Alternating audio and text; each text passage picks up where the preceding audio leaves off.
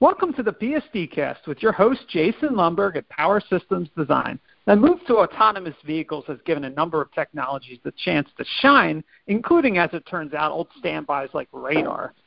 Most of us, I think, are familiar with the radar, but autonomous vehicles function by accurately sensing and mapping their surroundings, so radar is a perfect fit. And while it's mainly used today for blind spot detection, radar is innovating with methods typically found in military tracking systems and avionics navigation. And on today's show, we've got Zach Harris, an automotive engineer at Analog Devices, and he's here to talk about some of the newer, more novel applications of radar. So Zach, welcome to the show. And could you describe the functionality of radar in today's automobiles? Yes, and thanks, Jason, for having me.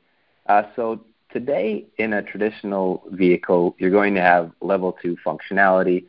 You were mentioning blind spot detection. You might have some active cruise control, automated emergency braking. These functionalities are driven by traditional automotive radars that have data coming off of a CAN or a CAN-FD connection, which traditionally is object list, very, very blobby data that gives you the range, angle, and speed of objects in the field of view of the radar. Those radars look out maybe 1 to 2 football fields, and they can see objects, let's say, as small as a car, and in a closer field of view, they might be able to see a bike or a pedestrian, but they are not very good for, let's call it, imaging applications today. Right. And not to get too off topic, and I'm wondering if you already answered this just now, actually, but what's been some of the biggest technical challenges with the switch to fully autonomous vehicles? So the biggest technical challenge in terms of radar is actually there are 2 pieces to this. There are the commercial side of things where if you want to switch to fully autonomous vehicles, you're going to need to have a vehicle that is either owned and operated in a fleet formation by someone who has a lot of money to run large fleets, or you're going to have very, very expensive vehicles that we as consumers own ourselves. The reason that they would be expensive is because the sensors needed to perceive with the level of accuracy for autonomous driving require very high resolution in all dimensions. So for radar, the biggest technical challenge is improving angular resolution. Range resolution, so how fine of an object you can see in terms of distance from the radar itself, that's determined by the bandwidth of the radar sweep. So the FCC has approved the band from 76 to 81 gigahertz, and that'll give you about 3 centimeters of resolution in the depth. So you can see objects, you can discern objects down to 3 centimeters. However, the angle resolution, which is then looking from left to right, which is relevant to know if a vehicle is in your lane, if a vehicle is in the lane next to you, if the pedestrian is in your line of travel. That has not yet been solved today because it's driven by the aperture of the antenna, and the antenna is defined by the gigahertz that you operate in. Traditionally, today, what you're going to have on most vehicles are single chip radars with 3 transmitters and 4 receivers. If you want to improve the resolution from left to right, you need to increase the number of chips on that radar. Some of the imaging radars there having more like 12 transmitters and 16 receivers, but you can imagine those get pretty big in size. So your current radar today might be the size of an iPhone 6, but an imaging radar will be the size of a small novel. It'll be a little thicker and a little bigger in all dimensions. So the challenge there is, where do you integrate that into the vehicle? Right. Now, there's been 2 newer applications of radar that have been cropping up lately, especially in relation to autonomous vehicles. And there's imaging radar and cooperative radar. What are they exactly, and how do they help solve some of those issues that we've been discussing? So exactly. So the imaging radar is creating a radar that has resolution fine enough that it can be used to create an image of the environment.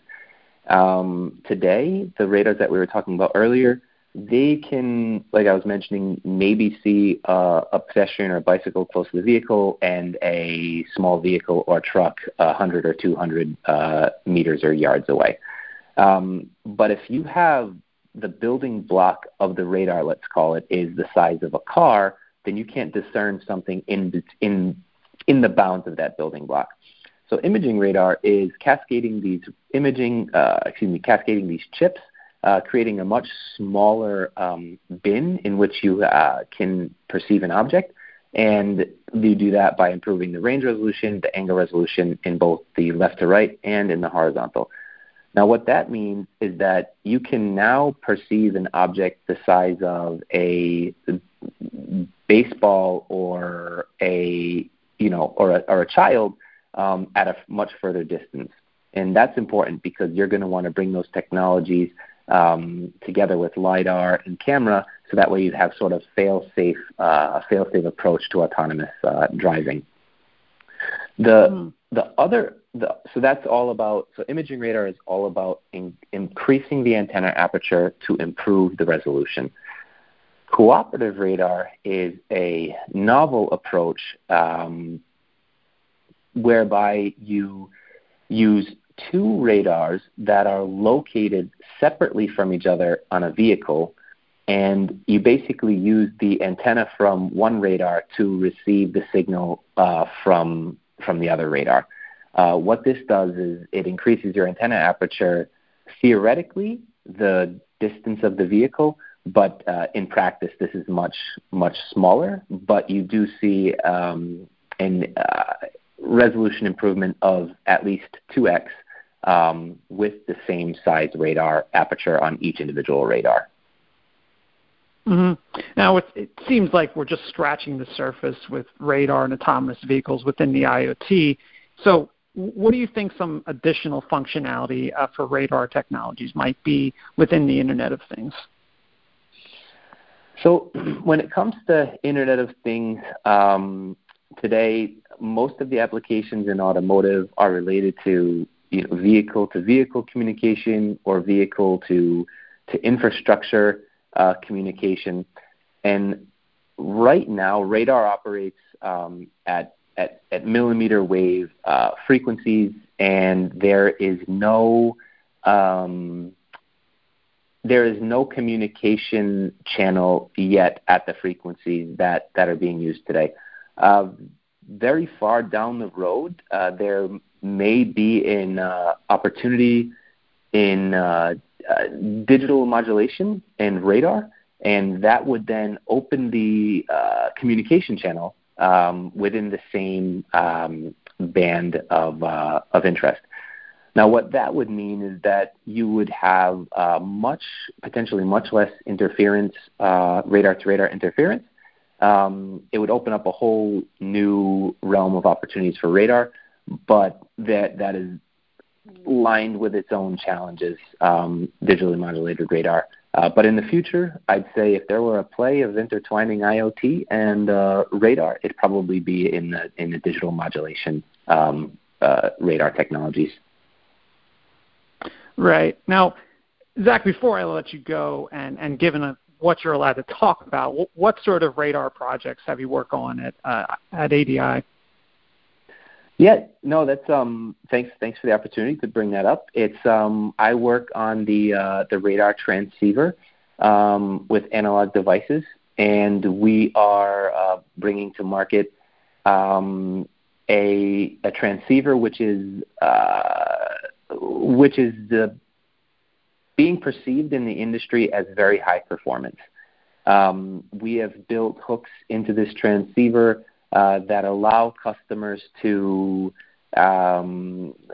access new levels of functionality than they would normally be able to achieve with a traditional radar transceiver.